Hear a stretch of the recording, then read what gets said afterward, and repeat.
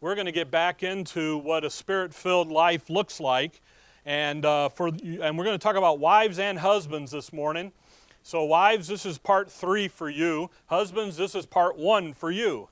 But I was told that's too long of a title to put on things, so we're just going to wives and husbands. And quite honestly, if you're not a wife and you're not a husband, this information is still important and critical for you because we do have relationships.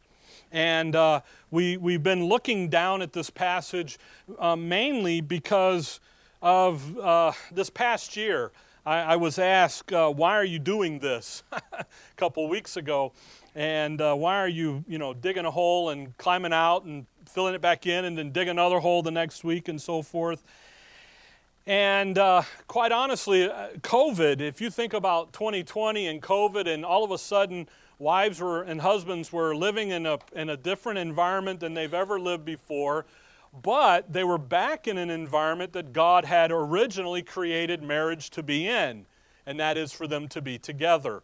And so when you look at that, and by the way, today, you see how today is? This is your new normal. Everybody says, oh, we're going to go back to normal. No, you'll never go back to normal. This is normal, okay? You know how you know that? Because this is what we're doing today. This is normal. What do? We do this, we do that. It is what it is. Normal will be some will ask you to wear a mask, stores going into, some won't. That's normal. It's just the way it's going to be. So get over it, deal with it, go where you want to go, do what you want to do in your own thinking, but normal is this. But in the normal, the new normal, as they say, we need to be able to look at our relationships and then how we are to manage those relationships. And in Ephesians 5, you start in verse 18, where we've been. Last week was Easter. We took the Sunday off. We talked about Calvary and the cross and the resurrection. Verse 18 says, and be not drunk with wine wherein is excess, but be filled with the Spirit. If I want to have the Spirit fill me up, grip me, occupy me, take over, control my thinking, then I'm going to be filled with the things of the Spirit. And the Spirit is occupied with Christ, who He is and who we are in Him. The Spirit works in our lives through the written Word of God, through the Word of God. It was interesting, you take the Scriptures, and I'm talking about a King James Bible, and you think about the fact that when you read your King James Bible, you are literally talking to the Godhead face to face. When you think about Scripture that way, then it's no more just a mere book. It's something far better, far more important, because this is where the Godhead communicates to us what He would have us do and how He would have us be. So He starts in verse 19 and 20 and 21 talking to you as an individual. Here's how the Spirit-filled life looks in you. You're going to have, verse 19, a melody in your heart. You're going to have some inner harmony. You're going to have some inner tranquility. You're driving down the road, you get a little road rage going. Why wants this guy rubber? That's not inner harmony, okay? Just take a deep breath. One of the fruit of the Spirit is peace. Have a little peace. Have a little long suffering, okay? And run him over at the next light. No, just relax who you are, take a deep breath, and you'll be okay. The second issue, verse 20, is to have a thankful heart, giving thanks unto the Father. Having a heart of thanksgiving. Boy, I hope you understand how grateful, how thankful we ought to be for who we are in Christ. Not only does He save us and save us out of, I missed him. There's a fly. We'll get him. Tapsui, here we go. There's more than Him saving you from hell, from the lake of eternity, of fire. There's more that He's got going on than that. He's got all of this plan, and you're a part of it. Then He says, verse 21, the great verse that everybody hates to love, submitting yourselves one to another in the fear of God, and having a submissive heart, a heart of a servant, serving one another. That's you individually. You're to be there. Have an inner harmony, have a thankful heart, an attitude, and have a submissive heart. Then he says wives, then husbands, verse 25, and then chapter 6, verse 1, children, and the parents' issues in verse 4, verse 5, servants. Now we're out in the world. So Paul goes right back to creation. And he says, you want to have a Spirit-filled life? You know where you're going to have it? Not in the ivory towers, not in the big theological discussions and wants, but you're going to have it right here in your life. It starts with you and your volition and a choice that you make. Then it's going to move into the marriage, the second institution of creation. Then it's going to move into the family, the third institution of creation. And then it's going to move into society, that fourth creation of nationalism. And there it is. And as the Spirit works, this is what it's to look like. If you want to have an image of what perfect looks like, here it is. Now, we're imperfect, so we struggle in these. But here's what perfect looks like. It's fun, it's fascinating when you talk about marriage. Go read 1 Corinthians chapter 7. And in an imperfect environment, everything in 1 Corinthians 7 would be how it worked. The problem is we don't live in a perfect environment, do we? We live in a struggle, in a sin-cursed environment. But it starts here with submission, submitting. That issue of submitting, it just means exactly what the word sounds like. It simply means putting yourselves under the authority and the influence of someone else. Your first, verse 21, to be submitting one to another. Then he says, wives, submit yourselves unto your own husbands. But notice, it's as unto the Lord. And we've spent time with the wives.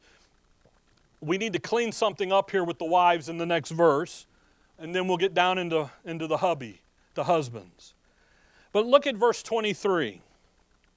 By the way, wives, ladies, notice that the instructions to you are verse 22, 23, and 24. Short, to the point, because usually the ladies get it. Now the men, the husbands, it starts in verse 25 and goes all the way down to verse 33.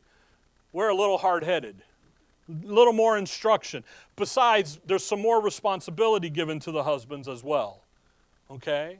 That's why it's critical for the wives to understand the role of the husband. Not to do the role, but to understand it. Because the wives need to understand when they look at their husbands and they're going to have a submissive attitude, they're going to allow him to influence them, then they understand why I'm to do that. Verse 24, he says, verse 23, for the husband is the head of the wife, even as Christ is the head of the church, and he is the Savior of the body. We didn't look at the issue of headship, and I want to do that. It doesn't take long. You know who makes headship hard to understand?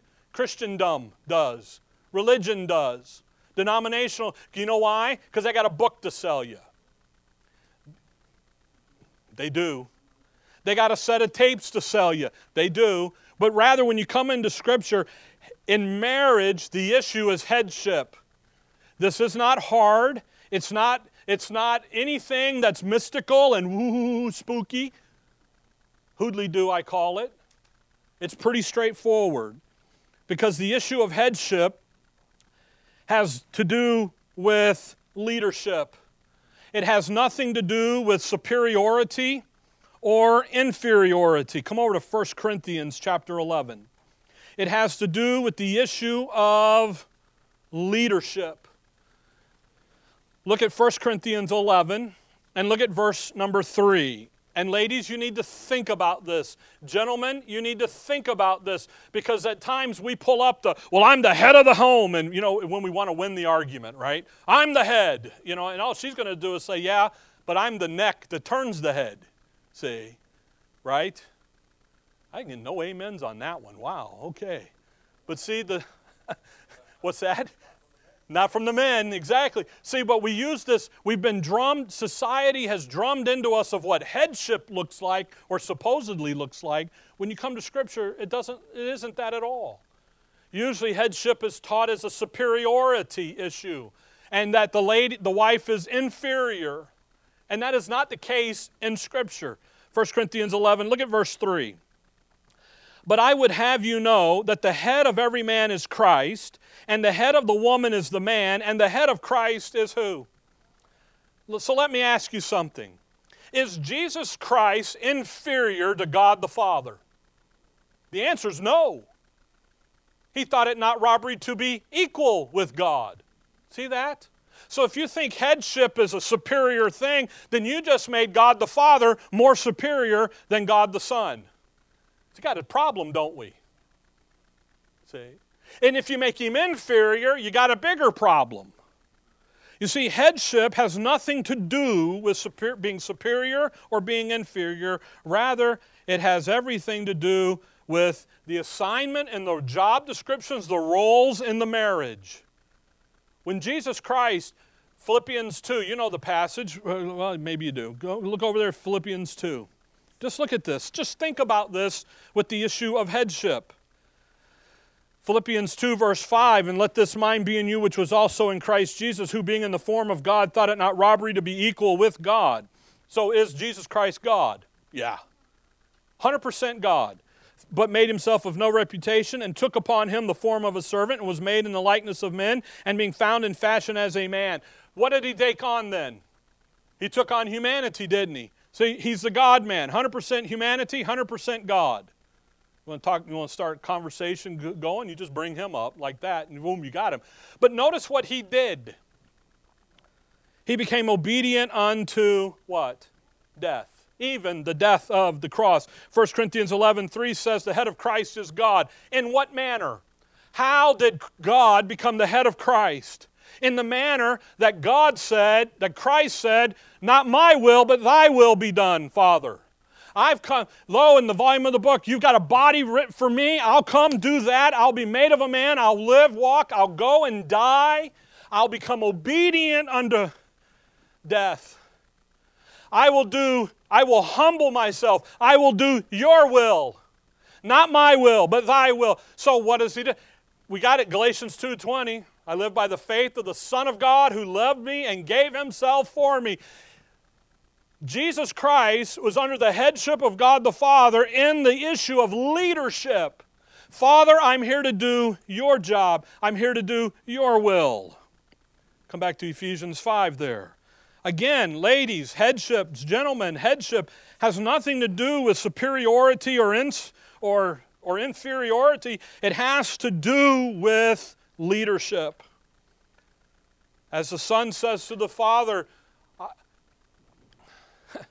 I think of all the passages, and he says, I lay my life down, I take it again, no man takes it from me. And you know how I can do that, John 10? Because the Father said I could. I'm going to believe the Father. I'm going to believe the Word of God. I'm going to do that. And he becomes literally the head, if you will, but in leadership. Ephesians 5 verse 23, for the husband is the head of the wife, even as Christ is the head of the church, and he's the Savior of the body. Again, the illustration. As Christ is the head of the church, we are subject to his leadership, to his authority. We will learn in Romans 8 in our study that we're heirs of God and joint heirs with who? With Christ. You see, in a joint heirship, there's equality. But as Christ, as the church is subject to Christ, as Christ is the head of the church, so what? The husbands and the wives, that relationship there. As Christ leads the church, gentlemen, it's our job to lead our wives. Come over with me to Galatians 3. Again, headship, the issue is leadership. Because, gentlemen, your wife, Galatians 3, needs you to lead her. There's an issue, there's a reason why Satan goes and talks to Eve and not Adam. Because Eve is that weaker vessel. Remember, we studied in 1 Peter over there. Not weaker in that physically she can't do it. Weaker in position. In the head. There's a reason why Paul will tell Timothy that there are silly women laden with sins when it comes to the way that Satan is going to attack the body of Christ. The local church, specifically at Ephesus there, he's going to get in through the women. That's why he'll say, women, you're not to be gossipers. And he'll specifically lay that out. Not because women, but because their position is not in leadership.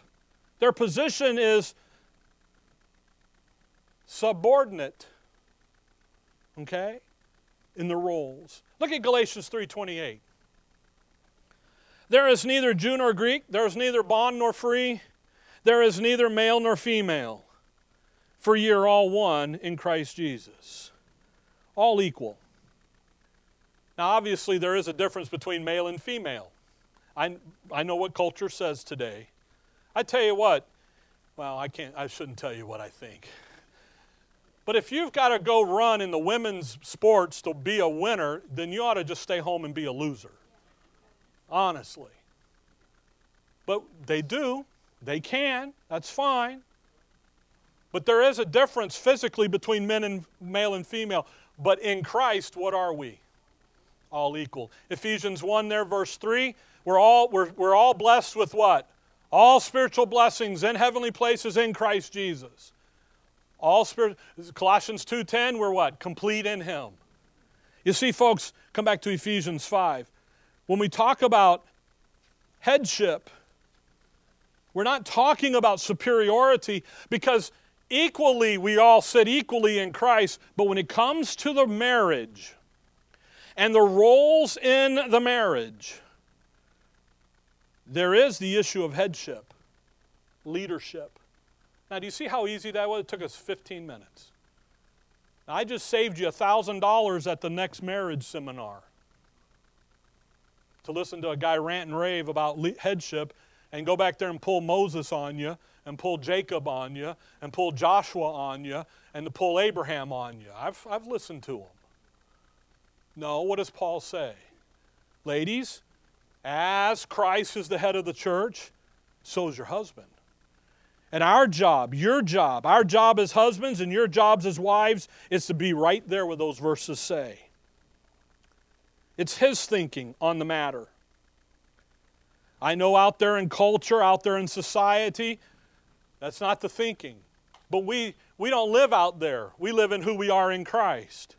And if we want to demonstrate a marriage filled with the Spirit, guess what's going to happen? The roles are going to be played out as they are to be played in your life, in your personality. Your marriage doesn't look like my marriage? Thank the Lord. Your marriage looks like you and yours. And ladies, I would encourage you to think about that, not bow your back. And when we have Christ and who we are in Christ, and we have His thinking, becomes our thinking, and when we live as Christ would have us to live, guess what's going to happen in the marriage?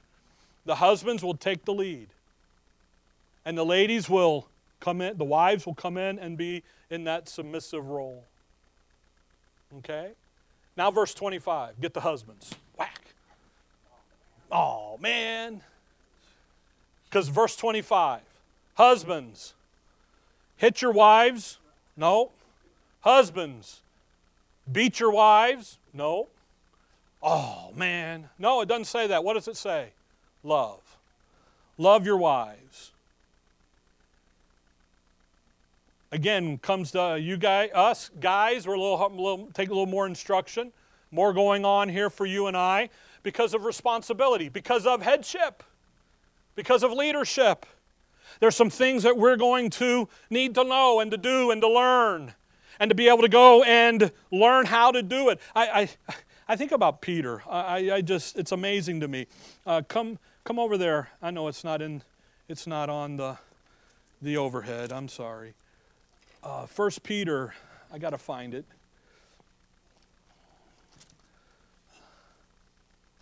It's on the page right there. 1 Peter 3, verse 7. Likewise, ye husbands, dwell with them, that's the wives, according to knowledge. Whoa, there's some things that how are we going to dwell with our wives? 1 Peter 3 there. How are we going to dwell with our wives? How are we to dwell with our lives? According to what? Knowledge. Gentlemen, come back to Ephesians 5. She is the most intriguing creature to ever cross your crosshairs. She's that way by design. You think you got her, and then she wiggles off the hook, and you, chase her down again. Right?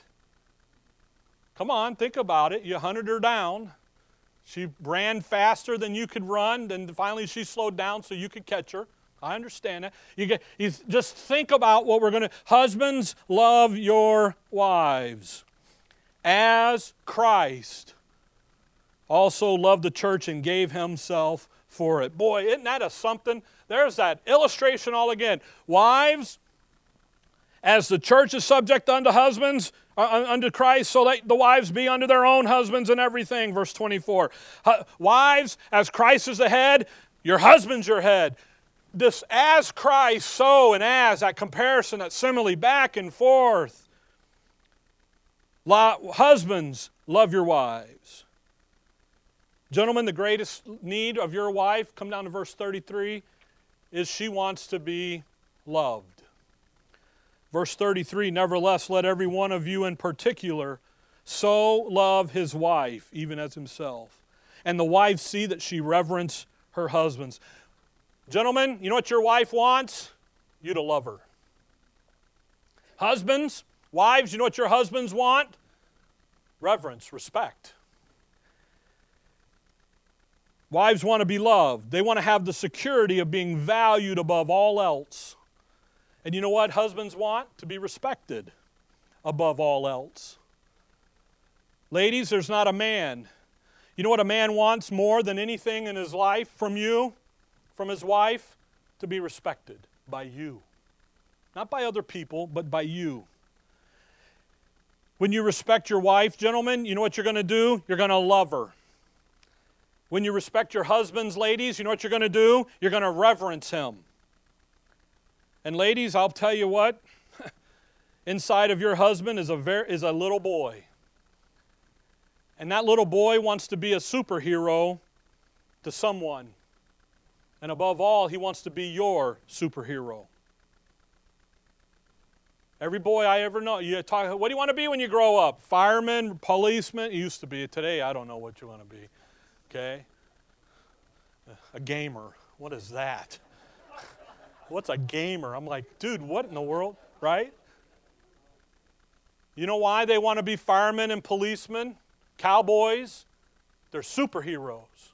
They come in, they rescue the day. Every man wants to be that to his wife.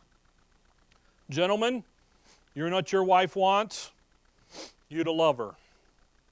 She wants to be valued above everything else in your life. That's what she wants. Boiled down, bottom line. Yeah, but I need... No, I didn't say need. I said, what does verse 33 say? Again, this goes contrary to what the world says about us, doesn't it? And around us. That's why we're going to go by what the Word of God says. And that's the bottom line for all of us, is that the husbands want to be respected, reverenced, and the wives want to be loved. Isn't that wonderful? It's so simple. When we quit thinking like the world would have us think, I got a bookcase at home, I got one shelf, and it's nothing but about marriage, counseling, and how to help and do. And you know what? 25 list of things husbands can do. And I'm sitting there going, I don't think I do but maybe one or two. What's the Word of God say? One thing to do to her. Love her. Wow. You see, folks, when you, whether you're a husband or a wife, demonstrate these two things to each other in your marriage, you will see your spouse relax and understand the environment that marriage is going to operate in is an environment of being led by the Spirit. And you know what happens? You relax. Yeah, but you don't know what kind of a beep, beep, beep, beep, beep, beep, beep they are. I've heard it. You don't know what they've done. No, it doesn't say anything about that, does it? Marriage is difficult. You need to be back in Ephesians 5. I don't know where you're at, but I'll be in 5. Marriage is problematic. You know why? Just look at the first marriage. Whew, they had trouble. And the reason for that is because marriage it involves two sinful, selfish-minded people that have come together for a lifetime commitment to each other. So guess what pops up? Trouble. I was going to sing Respect, R-E-S-P-C-T. By the way, that song, Respect, do you know that Aretha Franklin did not write that song? Otis Redding did. And he wrote it as an ode of a man who all he wanted from his woman, his wife, was respect. Now, Aretha took it, spun it, because she's a lady, and she can do that. And now it's the anthem of, I'm this big, strong woman, and I'm demanding your respect. It's very interesting. So I'm not going to sing Respect to you. Thank you. You're welcome. But you see, folks, in our marriage, we have an opportunity to put on display the love and the grace of God by demonstrating submission, verse 22, and by demonstrating love, verse 25. And that's that Christ has established how we ought to be looking and living like, because He died for you and I. He gave Himself. Again, verse 22, wives, submit yourselves unto your own husbands as unto who? The Lord. When the wife puts herself under the headship, the authority, the influence of her husband, she's to do it just as God put Himself under the headship and the influence and the authority of the Father. As unto the Lord. That's what she's to do. Husbands, we have the same instructions. We are to when we come and love our wives and be the leader that she needs us to be, we're doing that just as Christ did in the relationship with the Father. This is not conditioned upon fill in the blank. This is unconditional. There's no wiggle room in any of this. There's no, well, what if? Well, you don't know her, man. Oh my goodness! After the first 6 months are over, and all of the flowers have died and gone away, and all of the bloom, and then you roll over and you're like, what did I do? Oh my goodness! Pastor Rick, look at what you won't believe, and I'm like, I told you. No wiggle room. In the time of conflict, what's our natural reaction? Well, the natural reaction of the wife is to respond in a way that communicates a lack of respect, a lack of reverence for her husband. To us guys, ladies, you know what that looks like? Contentment. And it's hard to love someone who has contempt for you.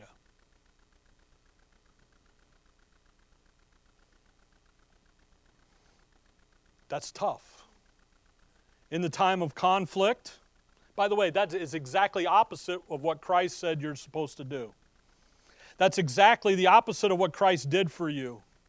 In that time of conflict, you know what the husband's response is? Not to love her.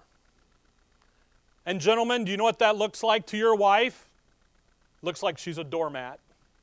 You're just walking all over me. And again, that's exactly the opposite of what Christ did for you and I. Think about that. Verse 25, he says, and He gave Himself for it.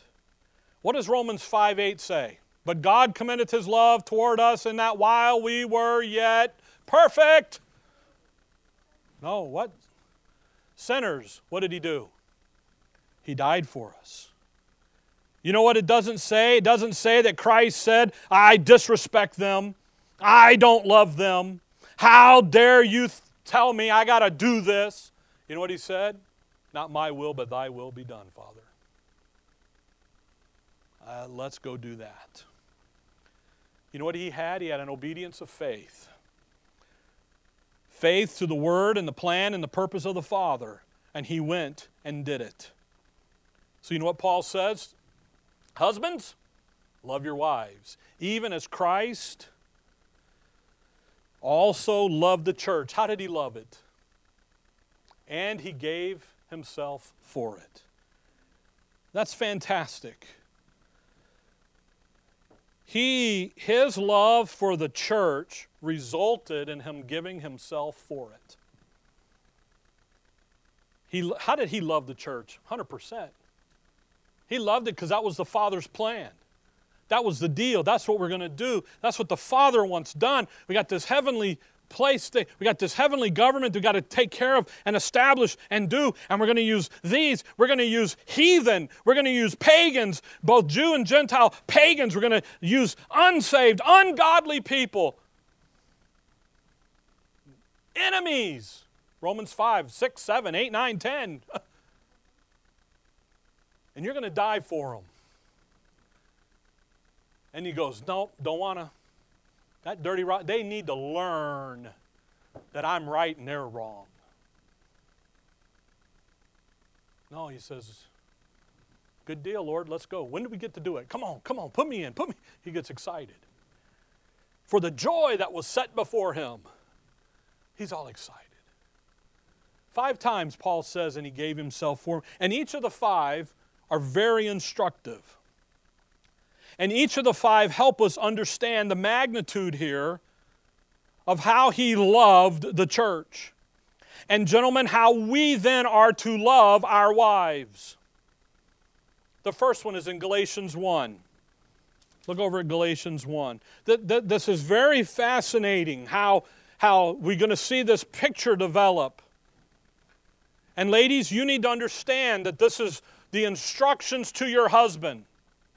Because just as you have your instructions and you're to do, you are also going to be watching your husband do. And if he's doing, that makes a natural bridge and ease for you to do. It's when he's not doing that you decide you need to be the head. And you need to take on the leadership. You know, that's one of the curses of Eve in Genesis 3, was that her desire was to be to rule her husband. The way he says it in Genesis 3 is her desire will be to her husband, but her desire is going to be to wear the pants in the family, as the saying goes. Notice Galatians 1, verse 3, grace be to you and peace from God our Father, God the Father, and from our Lord Jesus Christ, who gave Himself for our sins. Notice that. He gave Himself. That purpose. And why did He give Himself for our sins? That He might deliver us from this present evil world, according to the will of God and our Father. He gave Himself for us with the purpose that He would rescue us, deliver us out of the present evil world, P-E-W. The stench, the stink of the world. Hold on here, look over at Ephesians 2. Think about the present evil world. Ephesians 2. When he says that, what is he talking about? Ephesians 2, verse 1, and you hath He quickened who were dead in trespasses and sins, wherein in time past ye walked according to the course of this world, according to the prince of the power of air, the spirit that now worketh in the children of disobedience. There is a course of this world. He's talking about the world system. And the world system is designed by God to do something one way, but Satan corrupted it, introduced a lie to it, and now it's designed to pull you away from who you are in Christ. The course of the world system, is the use of the world for the advancement of man, of me, of the great I am, because here I be. Now, God's desire is for us to not be a part of that. You see, when he says back here in Galatians 1, he gave himself for our sins that he might deliver us from the present evil world. God's desire for us is to not be held in the clutches of the world system. God's desire, His will, is for us to come over here and in our lives, when you live and you work and you do, you know what the world system does? It grabs you. It latches on to you. It pulls you into its ever-loving arms and says, whispers sweet by and by to you and says how great you are. Don't you know you could be like the gods? Don't you know that if you just tell Him what to do, He will just love you for being the boss? Don't you know that if you just let her, tell her, and they begin to whisper sweet nothings, literally, in your ear, it uses you for its purpose. And yet the first time that we read that God gave Himself for us is to do what? To deliver you from that. Gentlemen, our job is to keep our wives out of that system. It's a deliverance mechanism. It's a leadership role. We'll see it as we go into Ephesians 5. He gave Himself, you know why? To take us out of the clutches. Come over to chapter 6 of Galatians. He took us out to take us out of the clutches of the world system and to set us free. Galatians 6. Look, if you will, with me at verse 14. We read only part of this verse usually. We never really finish it, and that's too bad. But God forbid that I should glory save in the cross of our Lord Jesus Christ. And that's usually where we stop. But keep reading. By whom the world is crucified unto me, and I unto the world. What's my relationship to this world? Dead. It's dead to me. It's crucified. And you know that what the only thing that sets you free from the grips of the world system is? The cross. That's the only, I said it last week, don't get too far from Calvary. Don't get too far from the cross. I owe that world system absolutely nothing. My relationship to that world, to the world, is it's crucified. And it's the cross that gives us the ability to look at life right now in time in the freedom that God's grace has provided for us in Christ. You see, we're not to run our marriage.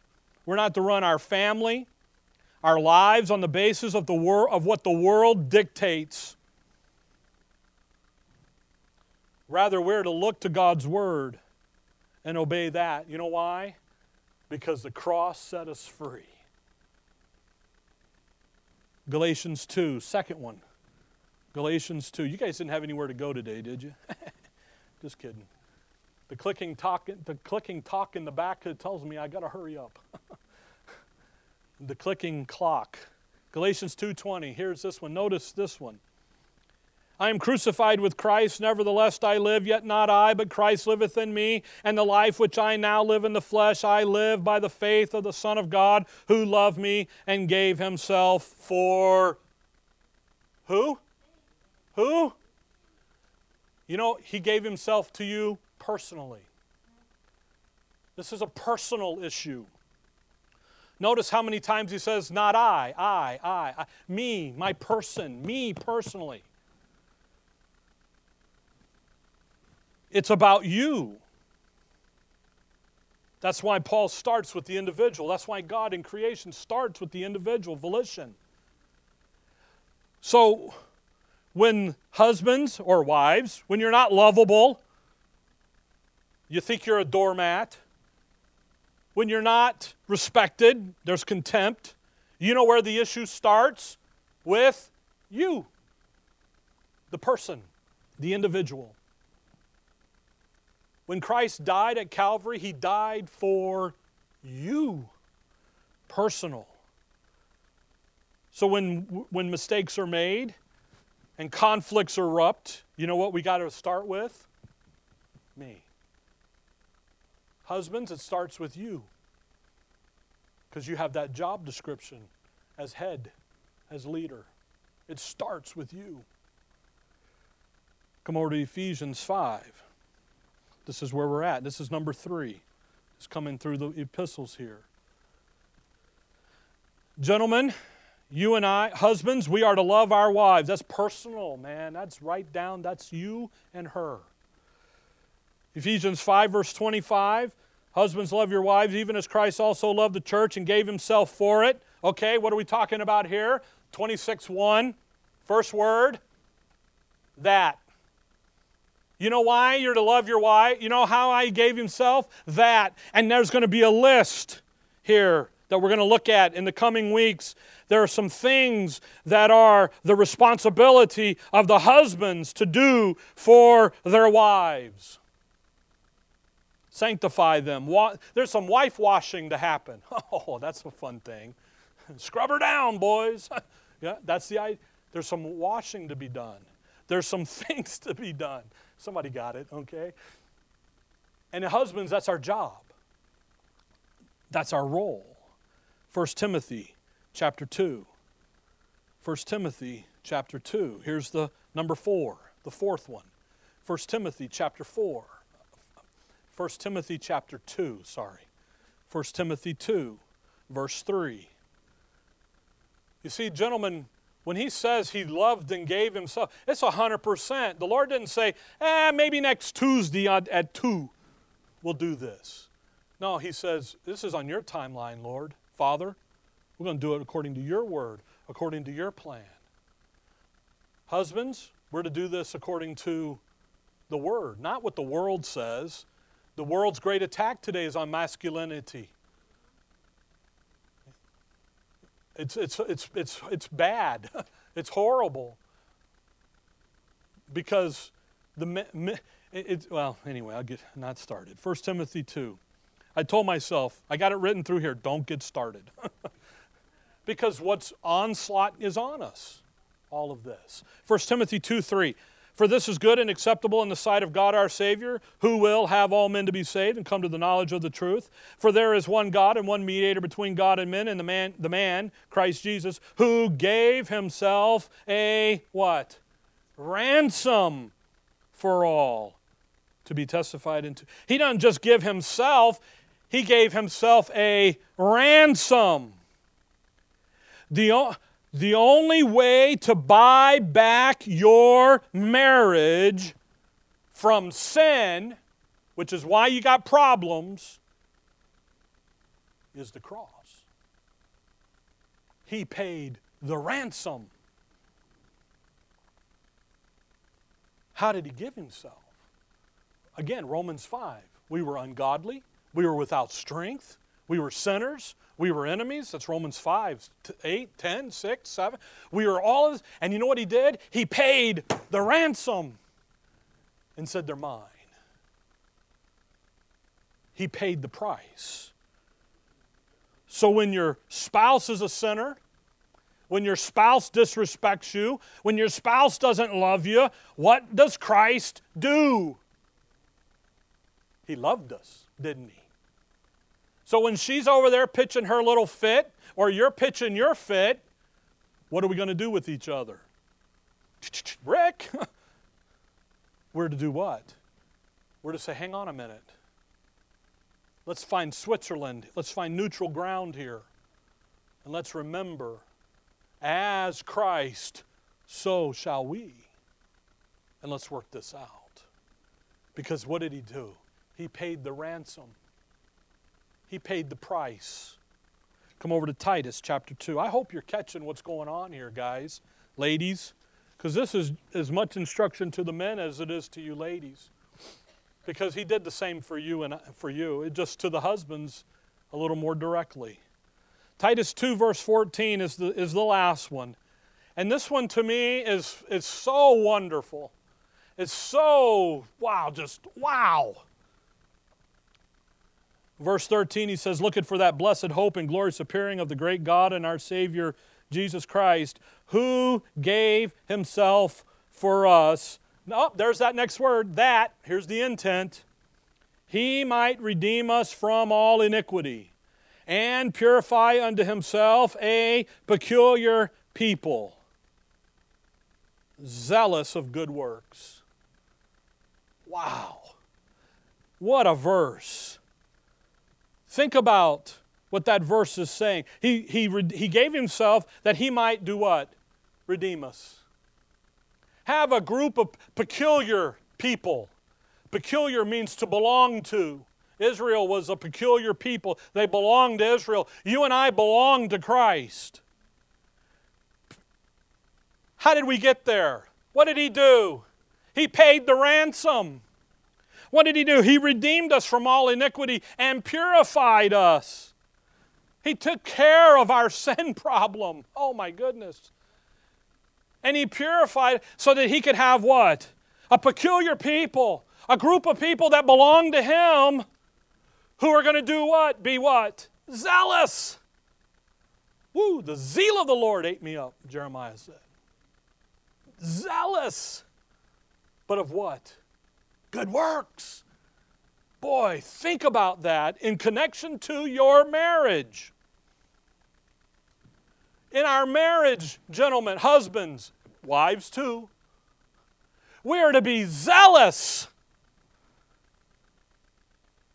We need to be zealous to love our wives. We need to be zealous to put ourselves under the leadership of your husbands. That's not a second thought. That's a first thought before any other thought.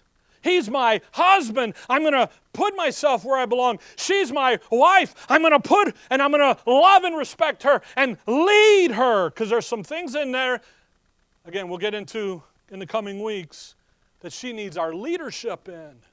And actually, God says, you're the husband, you are to be doing this. We ought to be zealous. Folks, our joy, our excitement in life should be to make our spouse know how much we love and respect them. See, that good works there isn't feeding the poor. It's doing what? It's being who you are and the role that you are in your marriage. We belong to Him. We're peculiar. We're zealous. That wonderful motivation of the love of Christ constraining us. As the love of Christ comes in and grips who we are, our minds and our thinking about who we are, and we go over there and we say, you know what, as a husband, here, she's my wife, lifetime commitment, here we go, this is what we're going to do. And she says, I can follow that to the ends of the day. You know what the world says? The world says you have to earn respect. You know what God's Word says? No, you don't. You're in the role of the husband. You're to have it already. It isn't about you earning it. It's about the role that God gave you. See how whacked the world is? That's why He says, I don't want you in the clutches of the world. I want you in the clutches of my Word and where you ought to be. You see, our victory isn't in our doing. Our victory is in who God has already made us in Christ. We're peculiar. We belong to Him. Now go back to Ephesians 5. Just about another half hour. We good? No, I'm just kidding. No, some of you got to go. Ephesians 5. I'm just kidding. We're done. 5:25. We start with the husbands here, but he starts with information that really is for all of us. When He gave Himself for us, He did it to pull us out of the clutches of the world system. He did it for us personally. That is, it's between you and Him. He did it to give us His life, His thinking process, so that we'd be peculiar, that we would belong to Him, and therefore we would have good works, zealous, zeal. We would have a zeal to be all that we are capable of being as a husband and a wife. So husbands, we start with a great standard laid before us.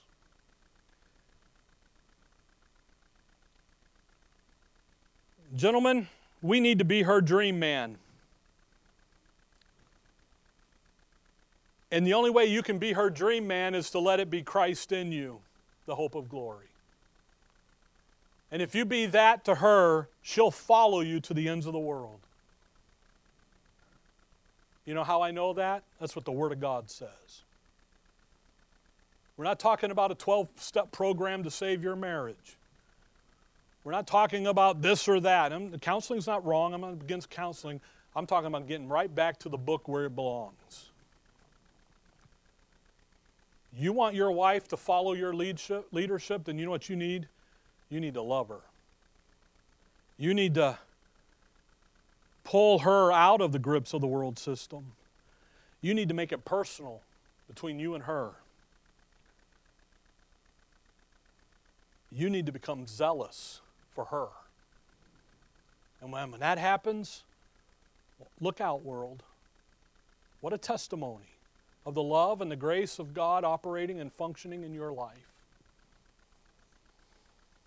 And I'll be honest with you, maybe you're not married. Maybe you're single, maybe you're widowed, maybe you're just whatever. Same attitudes happen with you in your relationships with other people. This isn't just a pigeonholed into one thing. It's what a Spirit-filled life is going to look like. So guys, we got to get going. We got to be where we need to be. Ladies, you need to be where you need to be. And we need to have that obedience of faith in the Word of God. Now guys, we're not done. I'm sorry. We got a few more verses to deal with. And we'll do some more of that next time. Especially down in verse 26, 27, and the instructions there. They are tremendous. They're wonderful. Because it gives you and I the ability to put on display His grace in our lives to our... You think about, what does 6:1 say? Children. Think about your children. Where do they learn what marriage looks like? Sesame Street? Barney? Teletubbies? I don't even know what's on anymore. I'm dating myself, okay? No, they need to learn by watching who? Mom and Dad. Well, you know, Rick, we never grew up that way, blah, blah, blah. But we're grandparents. Then you know what they need to learn? They need to learn that from the grandparents as well. Because kids are learning from those immediate influencers. Mom and Dad, Grandma and Grandpa. Aunts and uncles. See, we just didn't trickle. We trickled in the bigs right here. Okay? All right. Dear Heavenly Father, we thank you for the morning, Lord. We thank you for the instruction. We thank you for your word. We thank you for all that we have in your Son. In your name we pray. Amen. All right, let's stand.